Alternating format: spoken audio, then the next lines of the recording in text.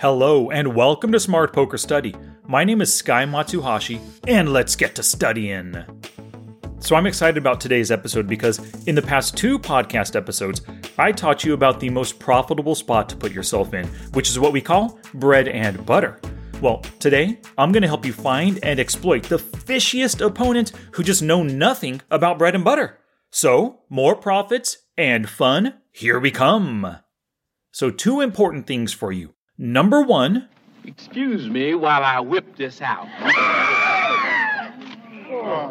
Yeah, so whip out that poker journal and take some notes as you listen. And to help you take notes, visit the show notes page for a transcript, screenshots, links, everything at smartpokerstudy.com/bread-and-butter. Okay, no more dilly-dally. Let's do this. Gambate! What do you say we cut the chit-chat? A-hole!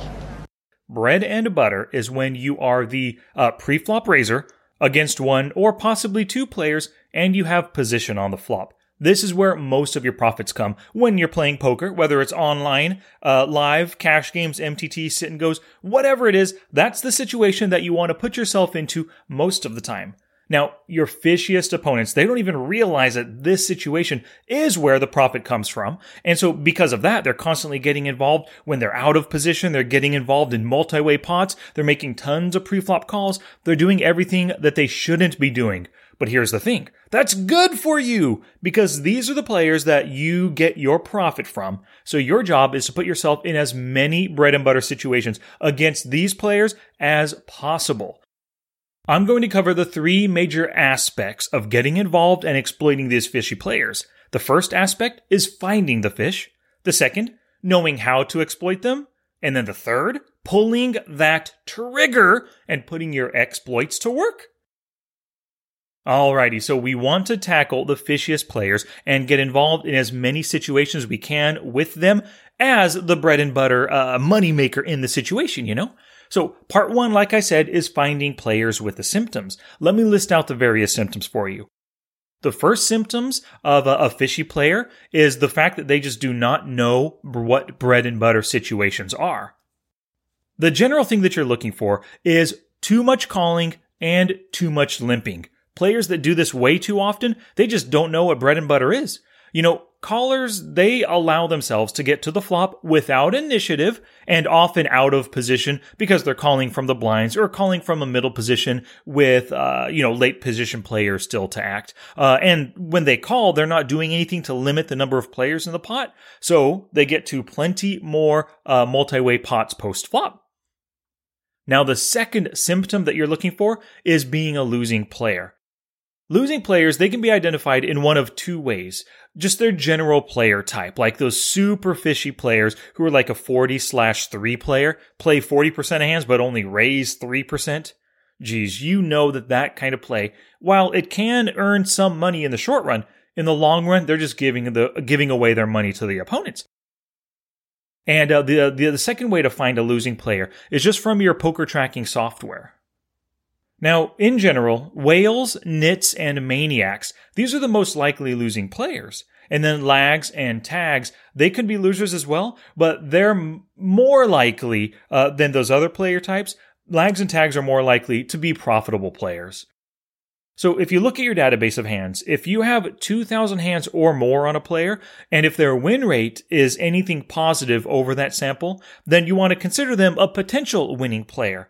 Now, 2,000 hands or more, and they have a negative win rate, and especially a big negative win rate, you can probably assume that they are a losing player. Now, the third symptom is simply calling too frequently.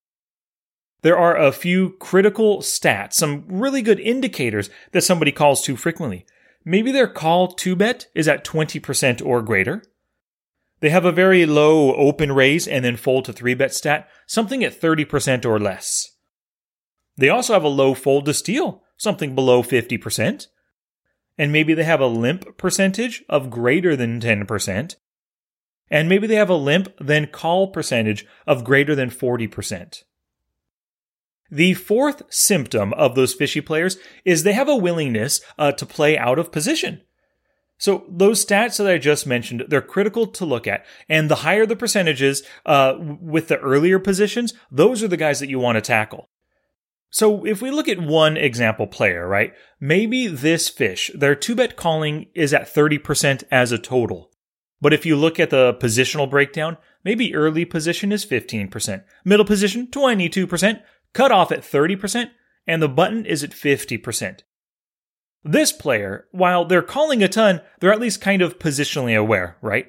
A better target might be somebody who has just 30% calling across the board. Alrighty, the fifth symptom you're looking for is terribly unprofitable calling hands at showdown. So you'll occasionally find players showing up in 3-bet pots. Maybe they called preflop with king 10 suited or pocket fours. That's bad enough. But a more profitable target would be players that show up with 7-5 suited, king deuce suited, and queen 9 offsuit. In 2-bet pots or 3-bet pots as well, of course. The worse their showdown hands, the more bottom line building potential there is when you play against these players. Alright, so now that you know what you're looking for in your fish, you want to, part 2 I'm going to talk about is you want to list the ways that you can exploit these opponents. So that first symptom was not knowing about bread and butter situations. 2 ways that you can exploit them. The first, open raising every single time that this player is in a blind position. And the second way to exploit is you want to tag every one of these players with like a green color or maybe like a fish symbol or something, just to note that they are a green, loose, passive player. Now that second symptom I talked about was being a losing player. 2 ways to exploit this. The first, you want to get involved in as many bread and butter situations as possible against them. And the second exploit, if they lose money with too much post-flop aggression, then you want to start calling down lighter against their bets. If they lose by calling with marginal hands, you want to bet thinner for value like top pair, under card kicker kind of hands like king 10 on a 10 high board, And you want to beware of their raises on those wet boards. You can ditch then, but if they're just calling down, they call down with second and third pair, bet those weak top pairs. Today's episode is brought to you by thepokerforge.com and my Spring into Success sale. So, if you become a brand new quarterly member using offer code SPRING30 at checkout, you're going to save $30 on a quarterly membership, so it's only $99.99 per quarter, or basically $33 a month. Pretty good deal right there. But if you take me up on the SPRING30 code at checkout, you're also going to get 2 bonuses. The first is my brand new online poker hand reading workbook, absolutely for free. It's a $27 value. You're going to get that as bonus number 1. And bonus number 2 is the Flopzilla Pro course. That one is a $37 value.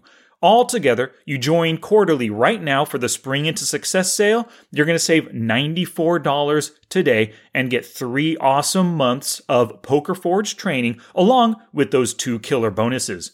Once again, go to thepokerforge.com right now and use offer code SPRING30 to save $30 and get those 2 bonuses. This deal ends Friday, March 25th at midnight, so don't wait. Alright, that third symptom was just calling way too frequently. There are 2 exploits for this. There are more, but I'm just giving you 2 exploits.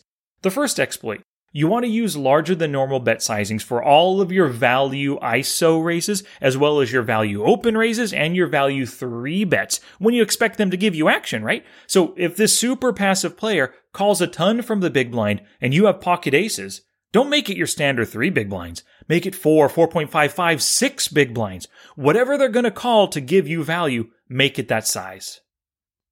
Alright, that fourth symptom was a willingness to play out of position. 2 ways to exploit. Number 1, you want to expect a call when you ISO raise them. So make your play with hands better than their calling range. You don't want to isolate with king deuce, right? I mean, they're calling you with all their other kings. You'd probably rather have king 10, king jack, or king queen as your ISO hands because they can call you with the king deuce all the way through king 9. And the second exploit, don't bluff steal with little equity hands like jack deuce offsuit. They're totally happy with calling, right, and playing out of position. So don't steal with these hands that you just don't want to see a flap with. You want to keep your steals restricted to kind of decent hands that can compete with wide calling ranges on the flop.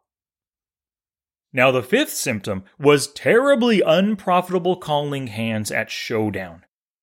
So, 2 exploits for this. The first is you want to make sure that the hand that you're holding pre-flop is towards the top of their range, right? Because you want as much equity before you see that flop to give you a better chance of hitting a hand and going for value post-flop. The second exploit was you want to make big value bets post-flop when this player is capable of calling with marginal pairs and any draw on those wet boards. Like if they would never fold a 6-high flush draw, and there's 2 spades on the board, bet big, bet full pot, pot and a half with your overpairs and your top pairs and your sets and everything, Get max value when these players are capable of calling. Alrighty, so part 1 was finding players with the symptoms. Part 2, what we just did, was listing ways to exploit them. And now part 3 is pulling the trigger. So now that you know what you're looking for in these fish that you're trying to target, and you also have this list of exploits that you can pull from and use against them, what I want you to do is play a few focus sessions of just 1 or 2 tables where you are actively trying to find and exploit these weak opponents. You want to test out all of those exploits that I just mentioned, and I just gave you 10 of them. And, of course, maybe add some exploits to the list that I didn't mention. And you also want to tag every single hand where you have the opportunity to use one of the exploits, whether you do it or not. And then afterwards, you want to study each of these tagged hands the next day so that you can look for any mistakes, maybe commend yourself and give yourself a pat on the back for everything that you do well. And then you can also refine your exploits to use in your next play session. Now, successfully exploiting these fish, it's going to take a lot of practice. It's not going to happen after just 1 or 2 sessions, especially if playing the player and targeting fishy players is something that you've never done before. But do not back down. Your goal is to profit from poker, and targeting these fish is the best way you're going to do it. Challenge! Here's my challenge to you for this episode. Pull the trigger on your fishy player exploits. This is critical. Knowing who and how to exploit is one thing, but if you never do it, you're missing out on all the profit potential that these players provide you. Now it's your turn to take action and do something positive for your poker game. Oh, that's it now. Get out there and be somebody. Go write a book.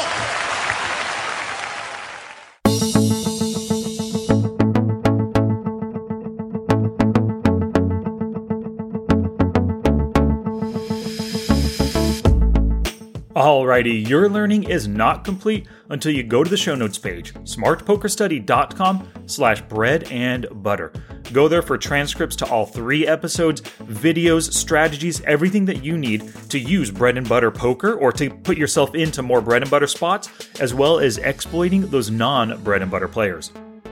And don't miss out on the Spring into Success quarterly sale. Use offer code SPRING30 at checkout when you go to thepokerforge.com. Get a quarterly membership, save $30 per quarter, which is basically just paying $33 per month. Also get 2 bonuses, the Flopzilla Pro course, as well as the online poker hand reading workbook. Get it before the offer ends Friday, March 25th at midnight. thepokerforge.com, offer code SPRING30.